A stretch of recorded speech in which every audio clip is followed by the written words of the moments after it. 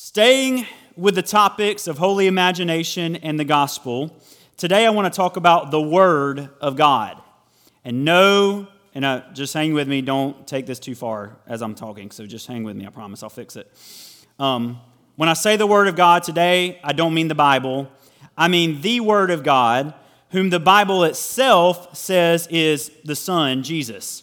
And all other words, including Scripture, are only words of God within their ability to reveal the Word of God, who Scripture itself says is Jesus.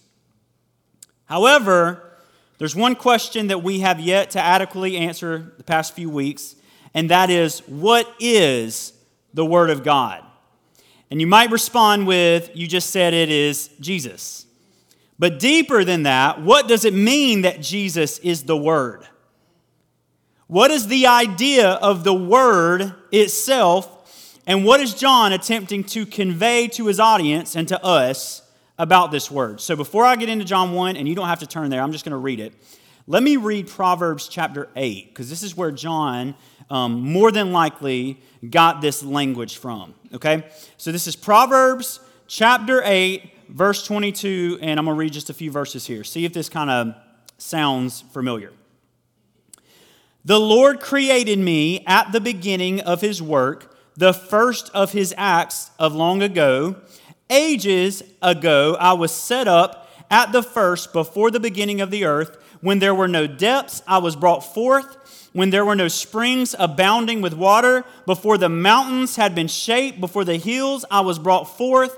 When He had not yet made the earth and fields or the world's first bits of soil, when He established the heavens, I was there. When he drew a circle on the face of the deep, when He made firm the skies above, when He established the fountains of the deep, when He assigned to the sea its limits, so that the waters might not transgress His command, when He marked out the foundations of the earth, then I was beside Him like a master worker. I was daily His delight, rejoicing before Him always, rejoicing in His inhabited world, and delighting in the human race. Delighting in the human race.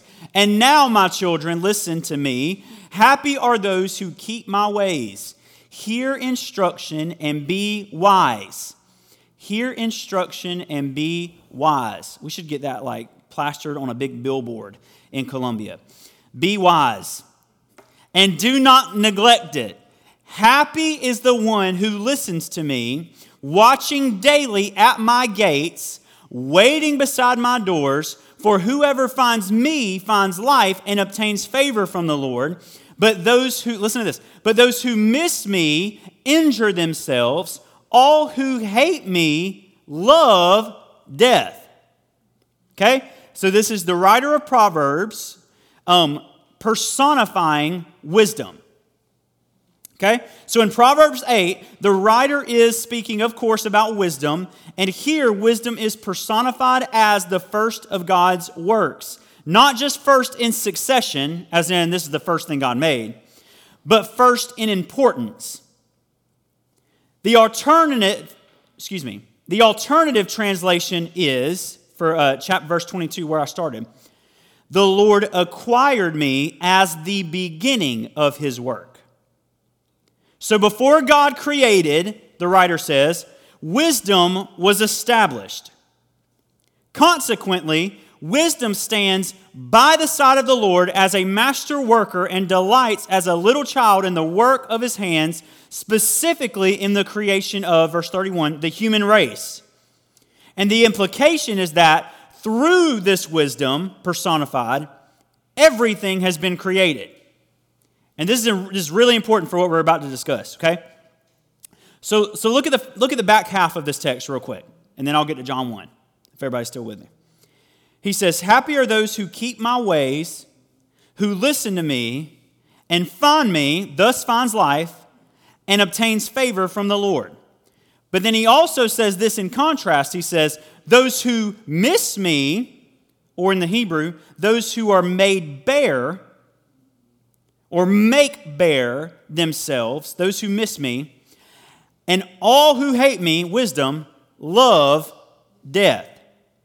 So finding wisdom, according to Proverbs, is life, and missing or hating wisdom, according to Proverbs, is death. This is how the writer defines this. Now, if you don't have any connections, if you're not making these subtle, connections to John 1 yet, we will in a minute. Remember, before I get into John 1, to the ancients, life and death were present realities as much as and sometimes more than future realities. So right here, when he says, for example, those who find me find life and those who hate me love death, the writer's not speaking to when you die. So in other words, if you find wisdom, then you'll live on. But if you miss wisdom, immediately you'll drop. Life and death for the ancient world and in the New Testament, so still continued into the New Testament, the language of life and death are present realities as much as and usually more than future realities. So in other words, you could speak to someone who was fully alive, fully breathing, working a job, owning a farm, etc. You could look at their life, and the ancients would look at them, and if they were living apart from God's plan for their life, they would say that person's dead. They're fully alive, but life and death are qualities of life. They are not, I won't say quantities because, there's equal, one and one. But they're qualities of how you live, not what happens when you stop living. Does that make sense? So to find wisdom, according to the writer of Proverbs, is to find life. Or we might say it like this: to find wisdom is to come alive. To reject or dismiss or hate wisdom is for you to lose the thing that makes you fully alive. Does that make sense? So what, or rather who, is wisdom? John 1. Hopefully you're there by now. Listen to what John says. In the beginning was the Word, and the Word was with God, and the Word was God. Very familiar, but I'm just going to read it. He was in the beginning with God. All things came into being through him, and without him not one thing came into being. What has come into being in him was life, and the life was the light of all people. The light shines in the darkness, and the darkness did not overcome it. In the beginning was the Word. So Jesus is the Word. But the Greek word logos, or logos, depending on who's speaking the Greek word, is not simply a spoken word. Okay? So when John's saying in the beginning was the Word, he's not speaking to the spoken word of God. He's speaking to, this is straight from the lexicon, a communication whereby the mind finds full expression and also an independent personified expression of God.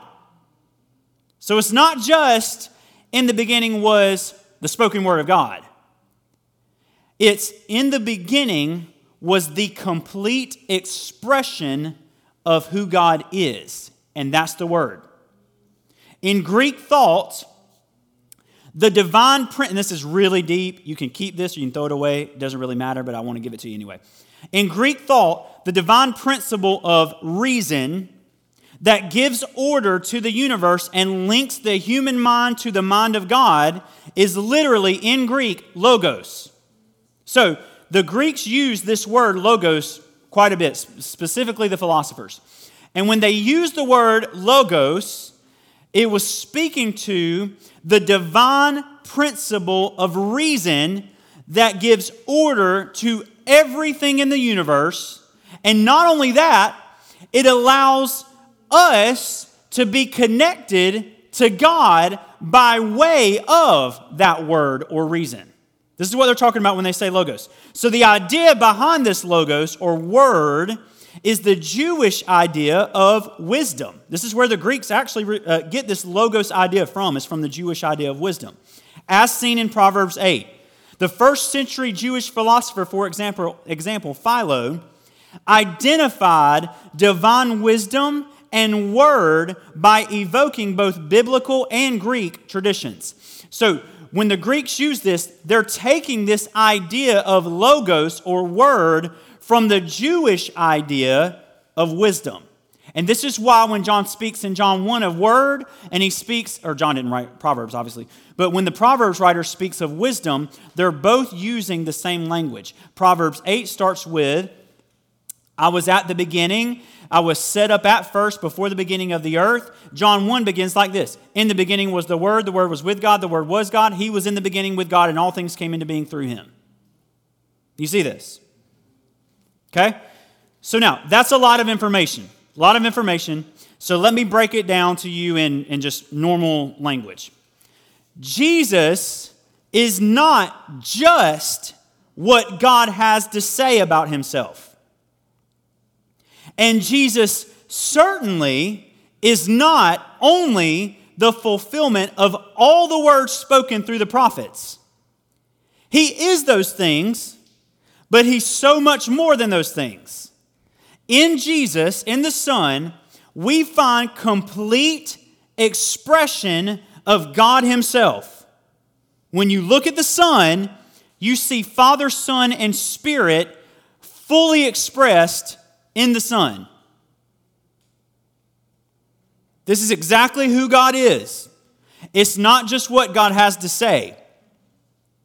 However, in Christ we also find the complete expression of humanity in the entire creation. John reminds us here that it is through this word that all things came into being. So the writer of Proverbs reminds us that this wisdom, or in the New Testament, this word, was not only the first in order of creation, but that it is he who was the master worker through whom all things were created and delighted in. Look at how Paul takes a stab at this as well. Listen how Paul takes a stab at this right here. Colossians 1. Paul says this, He, the Son, is the image of the invisible God, the firstborn of all creation. Same language. For in him all things in heaven and on earth were created, things invisible, visible, whether thrones, dominions, rulers, power, all things have been created through him and for him. He himself is before all things, and in him all things hold together. Similar. So to be very clear, this is not to say that God the Father created Jesus in the beginning. That's the ancient heresy of Arianism. Okay? So none of this is speaking to God creating the Son in the beginning as the first of his works. None of that. Talk of the beginning, Jesus is eternal. So talk of the beginning is in relation to the order of physical creation. So for example, in other words, God creating wisdom in the beginning of his work is to say that as a precursor to creation, God made his eternal wisdom tangible to create by it. So Jesus is not wisdom. Wisdom is Jesus. Wisdom takes on the quality of the eternal Son when wisdom is created in the beginning.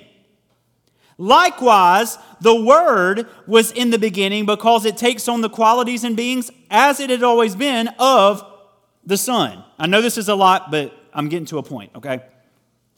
So just hang with me.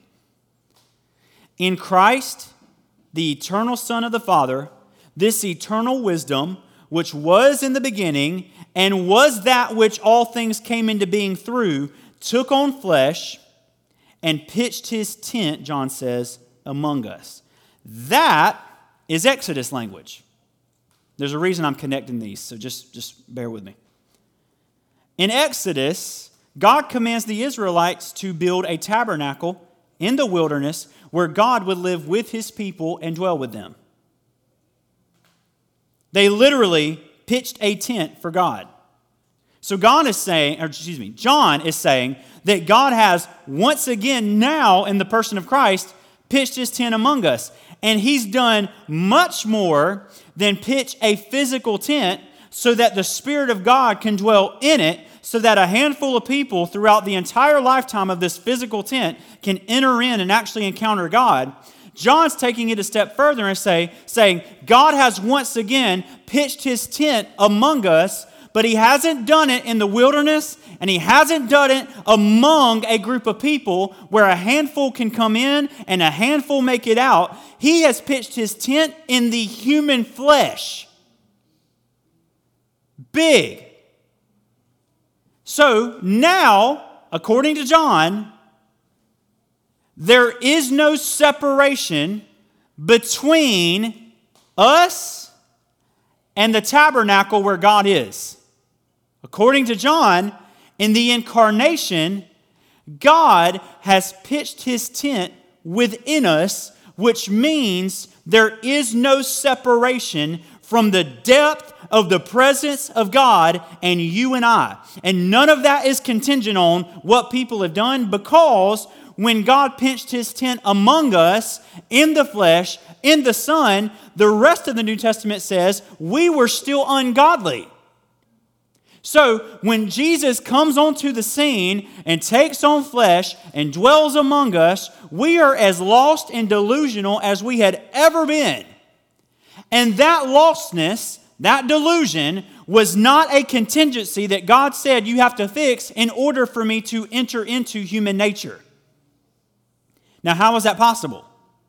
Because in the beginning, when God created human nature in the image and likeness of God, it wasn't contingent on what humans would do with it later. Well, what about when he said, don't eat the tree of the knowledge of good and evil? The consequence of eating the tree of the knowledge of good and evil was death. And yet, Adam and Eve did not die. Well, they died eventually. You know what I mean? What God is speaking to in the beginning and what John is speaking to here, in him was life, and his life is the light of all people. When God creates you and I in his image and likeness, and then gives the command to not eat of the tree of the knowledge of good and evil. Why? Because we don't need a knowledge of good and evil. Think about this. What happens if we lose a knowledge of good and evil? Paul says this. Paul says this.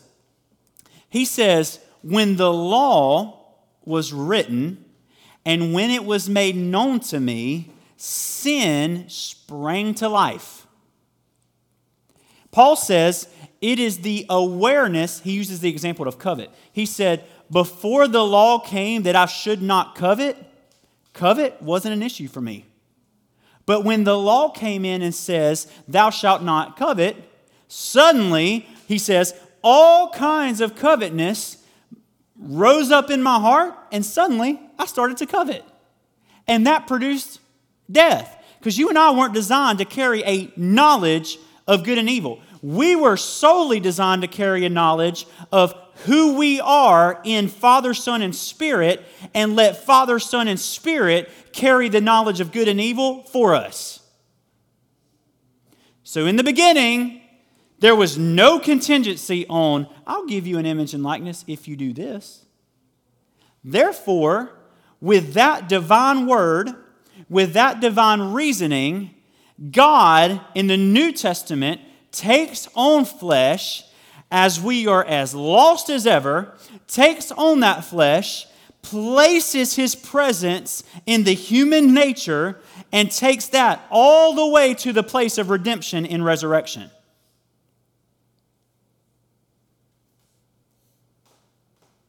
In Christ, the eternal Son of the Father, this eternal wisdom which was in the beginning and was that which all things came into being through, took on flesh. Lately, God has been asking us to reorient everything that we think that we know about God around who we know Jesus to be.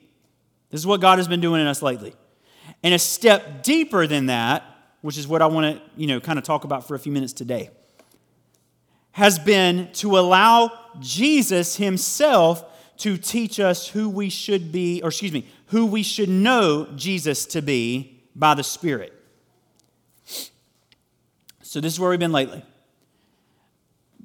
The Lord has been teaching us to see him through the person of Jesus. Okay?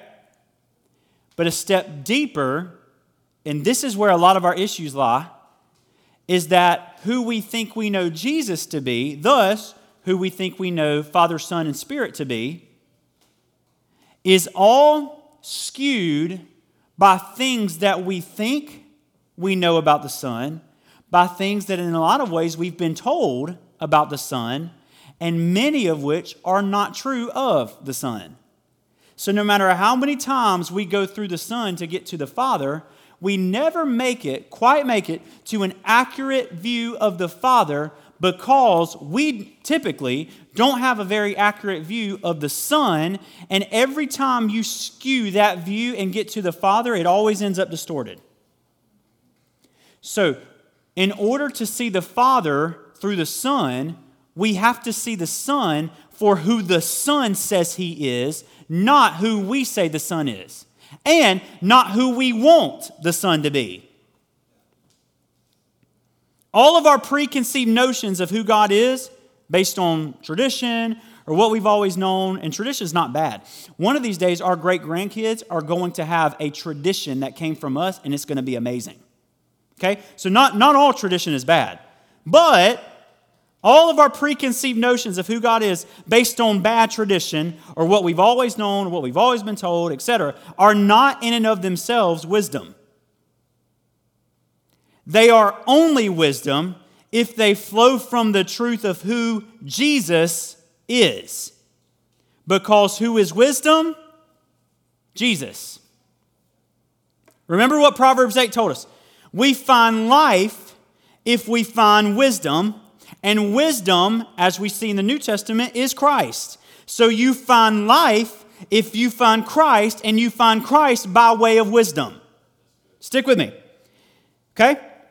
But you find death if you miss or reject wisdom. Why? Because all things came into being through Him. Apart from Him, nothing exists that has existed, and in Him is life. Jesus says it like this: I am the way, I am the truth, and I am the life. Okay? So the issue of life and death within the human is not in dogma. It's not in towing a party line of whatever tradition one finds themselves in. The issue of life and death is a love or hate of true and authentic wisdom. I never thought I'd preach a message on wisdom, but here we are. And wisdom is not some abstract ideology that makes you really smart. You being smart does not make you wise. Okay? In fact, I know a lot of people who are extremely smart and they are not wise. You know what I'm saying? So wisdom is not you have a PhD and you know everything there is to know about the New Testament. Right? Wisdom is a man, and that man's name is Jesus. And at the same time, wisdom is not those things as well. And I think this is where we've probably gone astray. We like to pit, for example, analytical thinking and things like faith against each other as if one is evil and one is good. I mean, how many times, maybe you've never heard this, but I've sure heard it a lot. How many times have we heard, just in the Christian circle, how many times have we heard, don't think, just have faith? Don't think about it, just have faith. Right? In other words, faith, how many times have you heard this? Faith doesn't make sense. The idea is amazing. The idea is God walks you to the edge of a cliff and says, jump, and I promise I'll catch you. Right? But, here's the issue. The New Testament writers and the Old Testament writers, but specifically John, calls Jesus the divine reason of God, the Word. Reason deals almost solely with analytics. Reason is the why of everything. So, for example, if you ask me why we started our church, the entire answer that followed would be nothing but reason. Do you see this? So when Jesus enters into the human nature, flesh, when that takes place, the divine why, the divine reasoning that all of us and all of creation came into being through, likewise, entered into human flesh, which is exactly why we're given eternal life through him. Eternal is God life. We're given God life through the Son because suddenly the very why of our existence has collided with a delusional and lost existence and ripped it back into reason.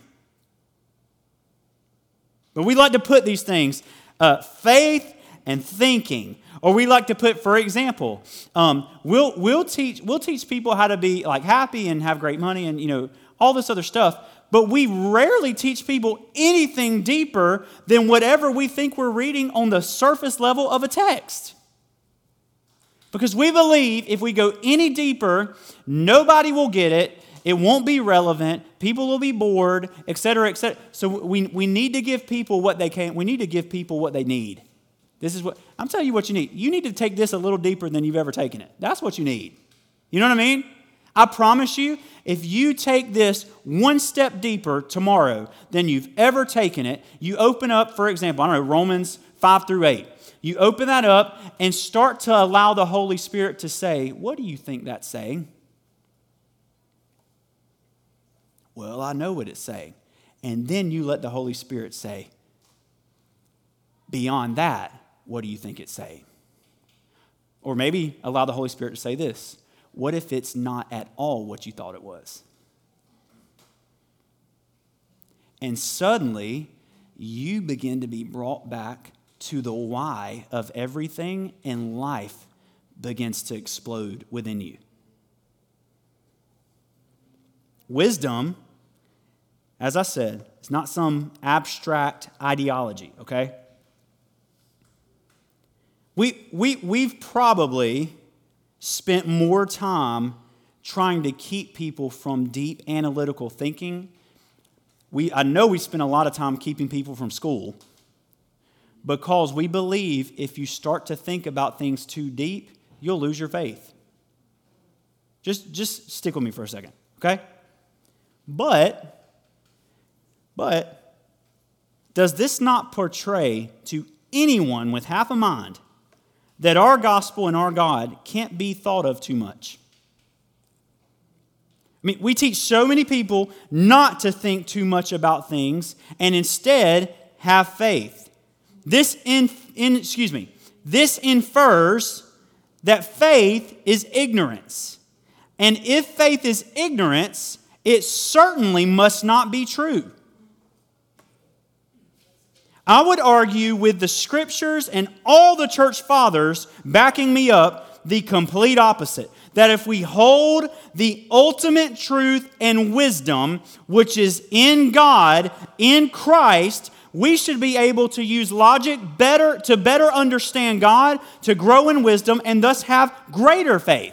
What does it mean? What kind of faith do you have to step out in whatever the Lord has called you to or whatever decision the Lord's calling you to make? How much more faith do you have to step out in that when it actually makes sense within created reasoning? You know what I mean? So, why does the tithe make sense? The tithe makes sense because I know that in the DNA of creation is a principle, and within that principle, there is as I release control, which is exactly what the tree of the knowledge of good and evil was. I want to know good and evil for myself so I can decide if I want good or evil. Right? So, control, when it is released, the principle is, as you release it, God releases it. It's a relational exchange. You open up your hands, and God opens up His hands. That's covenant, right? So you don't just give because, that's just what we're supposed to do. You don't think about it. Don't worry about it. You're not supposed to have money. A lot of places you're supposed to be poor. You know what I mean? You're just supposed to live in poverty. That's the call of God on this call of God in our lives. Blessed are the poor in spirit. Right? How much more do you release what the Lord has asked you to release when it makes sense within the created order? Do you see what I'm saying?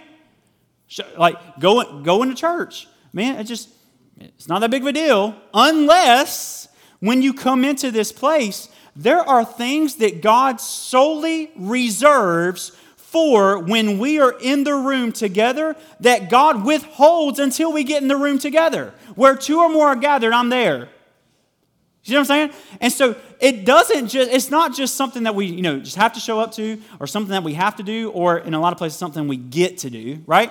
It's something that when we show up, there is a reasoning and a purpose behind it, and we leave with a greater understanding of wisdom, which gives us a greater understanding of He who is wisdom, the Son. And as we have a greater understanding of the Son, suddenly our relationship with the Son can begin to grow by way of the knowledge of the Son.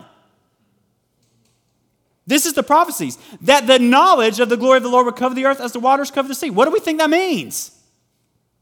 How can I have a good marriage if I don't know every detail about my wife? It's not just about relationship. Our relationship is capped based on my knowledge of that which I'm in a relationship with. And likewise, as my relationship grows, so grows my knowledge as well. They're not two different parts of two different things. Specifically, they're not against each other. They are one and the same. You can't have a relationship without knowledge. You can't have knowledge without a relationship. They are together. And many of us have tried to have a relationship with the Son without any knowledge whatsoever of what that means.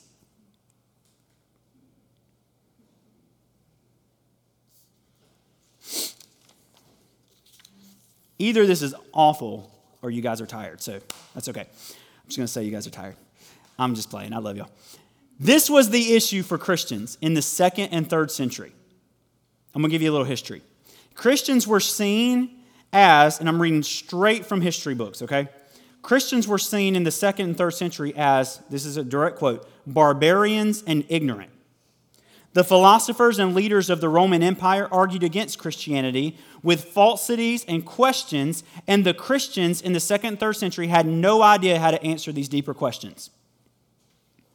The Romans, because they just couldn't stand the Christians because they refused to bow down to the leaders as gods. That was the sole issue.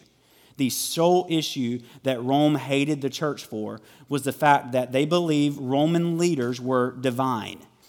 The church, worshiping God alone, first commandment, worshiping God and God alone, no emperor, no other gods before me, etc., refused to bow down to the leaders of Rome. And for that reason alone, the church was persecuted. It was no other reason. It was just that. The church, they preached message of peace. They helped people. They cared for the poor. You see what I'm saying? They were great people. But Rome could not stand the fact that when these people were brought before these leaders that were supposed to be divine, they refused to bow down. That was the issue. Because of that, there was laws passed that you couldn't just grab a Christian, bring them into jail, and either kill them or put them in jail because you just wanted to, or even because they refused to bow down to the leader. So you had to come up with charges against these Christians so that when they were brought into court and then they were given the opportunity to bow down, they wouldn't do it. And when they didn't do it in front of the court, they were convicted, and usually they were killed at that point. Okay? So you couldn't just grab somebody off the street. They had to be convicted of a charge. The reason that I say that is because Rome started passing along these falsities against the church. One of them was this, trigger warning. I'm just giving you some history, but this is not good. But it's false, so just ignore it. But one of the rumors that Rome pushed around was that when the church gathered together and they took communion, they literally, this is the rumor, one of the members of the church would take their baby, firstborn baby, they would slaughter them, and they would cook the baby into the bread. And when they took the bread in communion, they were literally eating flesh and blood. Now, that's not true. But that was just one of the many rumors that Rome started spreading around in order to bring all these Christians in to convict them of ultimately not bowing down to the leader. Okay? And as this was taking place, the philosophers of the 2nd and 3rd century in Rome started asking questions of Christians as to why their God, for example, why did your God have to come in the flesh? Why did he have to die? We killed him. It was our grandparents. You know what I mean? Et cetera, et cetera. And the early Christians had no idea how to answer any of these questions. Let me give you a direct quote. They believe Rome, for example, that is a direct quote from The Story of Christianity, Volume 1, Justo Gonzalez, great book. Anyway, says this: Christians were an ignorant log whose doctrines, although preached under the cloak of wisdom, were foolish and even self-contradictory. That's what the Romans believed. From this arose the early apologists, which simply means defenders. These were, and today we have the same thing. If maybe you've been in churches where you do apologetics. This is where apologetics comes from. Apologetics attempts to teach people how to defend their faith. The irony is the way you defend your faith is through what? Knowledge. So that's super ironic. Justin Martyr, most of us know him, possibly the greatest theologian of this time, certainly the most famous early apologist. He started a school in Rome where he taught what he called the true philosophy, which was Christianity. Justin expanded the idea of the Word of God, which in Greek means both word and wisdom, logos. And according to Greek philosophy, the human mind does have the ability to understand reality because it shares in the logos, or the universal reason that undergirds all reality. This is from Justin Martyr. John affirms that Jesus is the Word, or logos, and that it was made flesh in Jesus. Thus, according to Justin, what has happened in the incarnation is that the underlying reason behind the universe, the logos, the Word of God, has become flesh. And according to him, the incarnation was necessary, for before it we only had glimpses of God's reasoning, but now in Christ we see it in its fullness, and it is Christ himself. Okay? So from here, the early apologists were able to work out the wisdom of the universe, or creation, and lay the foundation for the church that exists today.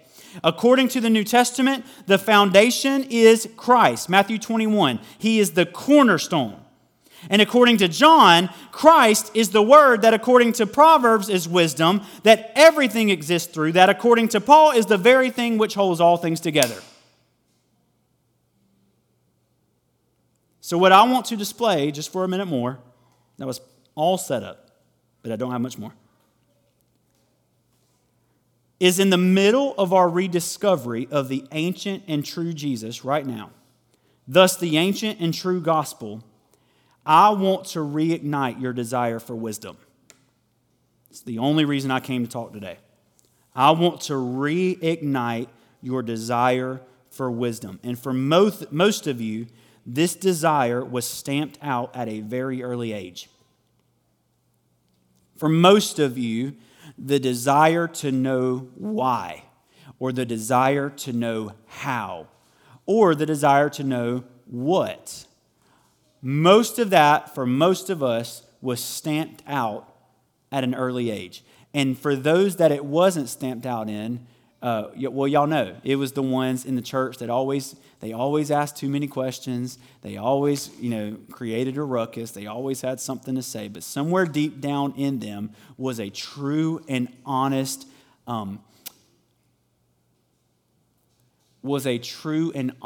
ambition to discover the true God. And I see this in Veda. Like, we'll read her stories. We were reading Genesis 3 out of her children's storybook Bible. And it's funny now, every time Jordan goes to read her any kind of devotion, she'll ask me to read it first to make sure we should actually read this to Veda. And so she handed me this, and she was like, do you think we should read this? And so I sat down with her, and we started to explain to her, as we're reading this story, how this story was meant to be taken and perceived. And so as we're reading it, you can just see lights going off in her. Now, she's 6, right? But you can see lights going on. And that has led to so many different conversations that we don't shy away from, and we certainly don't give her just the generic answer for. That's led to conversations of us saying, this might be what God is saying here. This might be what the writer of Genesis is saying here. What do you think? And creating an environment, listen, this is true. This is real. This is true. Therefore, you can do all sorts of diving and discovery all through this, listen, without the risk of losing your faith. You can take this as deep as you want, and the reason people have been afraid to do that is they think if I discover deep enough, I'll find that it's not true. Let me tell you, as somebody who has gone to the depths of it, you get to the bottom and you realize not only is it true, it's more true than I ever imagined. This is what the early apologists were attempting to do, to show the church we don't have to shy away from Rome's questions. We have the answers. We made Rome. Well, we didn't. God did. But you know what I'm saying? Like, we don't have to shy away when they ask, why did God have to take on flesh? Why? That doesn't make any sense. Actually, it does make sense. You know what I'm saying? And these early apologists begin to do what is actually discipleship. And this is exactly what Jesus does in the New Testament when he pulls out in the Sermon on the Mount, for example, when he starts saying things like, Moses said this, but I say this. You know what I'm saying? Moses told y'all this, but I'm telling you need to do this. And what I'm saying is a little different than what Moses had to say. What is Jesus doing? He's trying to pull them back in to true north, back into reason, because after all, he is the very reason through which everything else comes into being. Y'all with me? So, this is the purpose of the church. The purpose of the church is not to be cheap enough so that a delusional lost world can find their place here. It's not to be relevant so that those not yet in the church can find their way in because they get tricked into thinking it's a lot less than it really is. The purpose of the church is laid out in Ephesians 4, 7 through 16. And I'm going to read this, Matt. You can hop up here and then we'll be done. But listen to what Paul says here in Ephesians. Ephesians 4. This is what he says. I'm going to start at verse 7. But each of us was given grace according to the measure of Christ's gift. Therefore it is said, when he ascended on high, he made captivity itself a captive, and he gave gifts to his people. When he says he ascended, what does it mean but that he had also descended into the lower parts of the earth? He who descended is the same one who ascended far above all the heavens, so that he might fill all things. The gifts that he gave were that some would be apostles, prophets, evangelists, pastors, and teachers. Listen, to equip the saints for the work of the ministry, for building up the body of Christ until all of us come into the unity of the faith and of the knowledge of the Son of God, to maturity, to the full measure of the full stature of Christ. Listen to this part. You ready? We need this today more than ever. We must no longer be children, tossed to and fro and blown about, listen, by every wind of doctrine, by people's trickery, by their craftiness and deceitful scheming. Paul says, stop being children, tossed to and fro by every wind of doctrine that you hear. But speaking the truth in love, grow up in every way into he who is the head, into Christ. He compares these two. He says, we must grow into the full knowledge of the Son of God. And then he says, we must no longer be children tossed to and fro by every wind of doctrine. What is the answer to being children tossed to and fro and blown about by every wind of doctrine? Growing into the knowledge of the Son of God.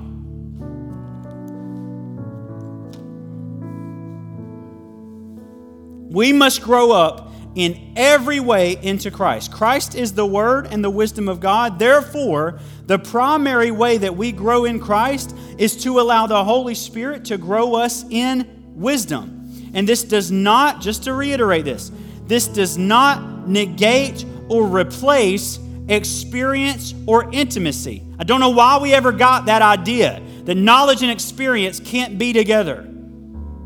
You can't have experience without that knowledge. Maybe for some of us, the thing that has kept us from the next level of intimacy or the next level of experience is when the Lord draws us to a place where we need to learn another piece of what it means to be in Christ or for the Son to be the exact representation of the Father or the gospel or any other thing that the Lord's leading us into, when He leads us into that, which is the very thing that would lead us into the next level of intimacy, we have pulled back and said, I don't think I can go that far. That's not what I was told. Maybe you won't say that out loud, but maybe even just subtly, there's just this natural kickback anytime that the Lord dares us to ask, what if? Just a natural kickback. And I'm daring you today, what if the next time the Lord asks, what if? Or the next time the Lord asks, could this be blank? What if you just said, show me? What if when He says, come with me and let me show you a road less traveled by, you say, let me get my shoes on, and you just start walking down that road. At worst, you get to the end of the road and realize something you didn't know before. At best, you find the answer to the longing of your heart for another level of connection. Your experience of God will always be limited by your knowledge of God. And again, I'm not talking about just general knowledge, okay? I'm talking about intimate knowledge. And your knowledge of God will always be grown by your experience of God. John 16:13 says this, when the Spirit comes, He will guide you into what? All truth. Why? Because He will not speak on His own, but will speak whatever He hears, and He will declare to you the things that are to come. When the Spirit of truth comes, so number one, Jesus calls the Holy Spirit the Spirit of truth. Number one. Number two, He says, this is why the Spirit will come on you, to guide you into all truth. I believe our experience with God has been limited by our lack of knowledge and understanding of who God is. And just in general, I'm not talking about us, I'm talking about in general as a church. Which, as we've been learning, God is exactly like Jesus. So today, I want to encourage you to allow God Himself, by the Holy Spirit, to begin to lead you into all truth and wisdom and reason that is not only God's, but is itself God enfleshed. And if it is God enfleshed, then it is innately who you are. As you begin to learn more about who God is, suddenly you begin to learn more about who you are, because you are like Him. So, as you grow in the knowledge of the Son of God, you grow in the knowledge of who you are. And suddenly, not just doctrine. When Paul says that, being tossed to and fro by every wind of doctrine, it's not just somebody like this Calvinist coming to you trying to prove sovereignty or whatever. Okay? Or penal substitution atonement theory. That's not. When you look in the mirror and you start to say that you're less than what you are, that becomes a doctrine. And as you grow up in the knowledge of who Jesus is, thus grow up in the knowledge of who you are, suddenly, when those doctrines begin to rear their ugly heads at you, you're no longer tossed to and fro by them, because you know what's real. This is big. This is what doctrine is. Because you might say, well, thinking less of yourself is not a doctrine. It absolutely is a doctrine. It's called original sin. That's the doctrine. The doctrine is, because we are humans, because we came from Adam and Eve, every single one of us are innately evil. And I'm here to tell you today, that's not true. You're not innately evil. If you were, you'd walk outside the door and do evil things all day long. You're not innately evil. And if you were, then the death and resurrection of Christ means absolutely nothing. If Adam still has a hold on the human race, then the death and resurrection of Jesus Christ did absolutely nothing. But Jesus Himself says, I came to seek and to save. I came to make right that which was lost. And I believe He did. I believe our experience with God is about to take on new heights and new measures and new depths, all because we are in a season where we are submitting. And we've done this in the past, but I promise you it hasn't been like this. We're in a season where we are submitting to God's ways, that his ideas and his thoughts are higher than our thoughts, Isaiah says, that his ways are higher than our ways. Yet, as we discover his ways, as we discover in Romans a renewed mind, as we are led into the full maturity of the knowledge of the Son of God, then suddenly we begin to see things from where God sees them. And suddenly all the things that used to knock us down and blow us to and fro have no power over us. And when those things have no power over us, then suddenly our relationship with the Lord has no other hindrance but to go deeper and deeper and deeper, as the scripture says. And deep begins to cry out to deep, begins to cry out to deep, begins to cry out to deep, over and over in our lives, until we get to the place where all of this, where the church, where our walk with the Lord is so much more than just dogma. It's so much more than, well, this is who I'm a Christian. It's so much more than, yeah, I read my Bible every now and then. I throw my money every now and then. I show up to church every now and then. I serve. I do. It's so much more than all that stuff. Suddenly, you feel confident in who you are in the midst of absolute silence, in the midst of absolute rest, because you are secured in the finished work of Jesus. And you're secured in the finished work of Jesus because you're submitting to a life of the doctrine of the finished work of Jesus, and that alone. We'll not only be able to stand when the waves of life come crashing down on us, we'll be able to offer an effective witness to the creation that God has not only redeemed it from the pit, it's brought it back from death to life. This is a weird message to preach. Wisdom.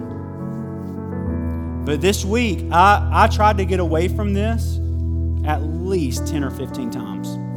I tried to get away from this message at least 10 or 15 times, and I just felt the Lord saying, I need to stop right here. I need to put a pause on things, and I need to remind you the value of obtaining wisdom. And again, not abstract wisdom, not just you know what you're talking about, but you know who you are in relationship with. And as you gain that wisdom, I promise you, we're going to find the answer to a lot of stuff that we've been praying for. So let me pray. Lord, I thank you for everything that you're doing in us. God, I thank you for this, it's not new. I thank you for this new level of revelation that you've invited us into. And I thank you for a family that has the faith and the trust to say yes to an ancient path. There's a reason Jesus says the narrow way leads to life that only a few find. There's a reason. It's because it doesn't make sense. It doesn't fit the way that everybody's doing it. It doesn't fit the ideas that everybody else says it should be, and yet it is the only way that leads to life.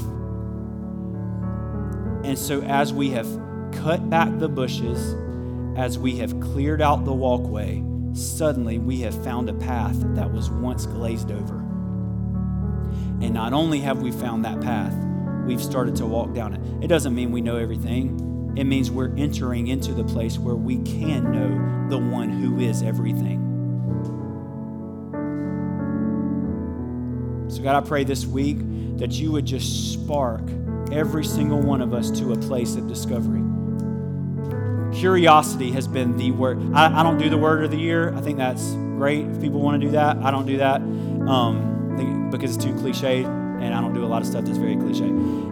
But if I was going to have a word for the year, it's curiosity. Curiosity. So I dare you today, as a pastor, as a spiritual father, I dare you. I give you permission to be curious.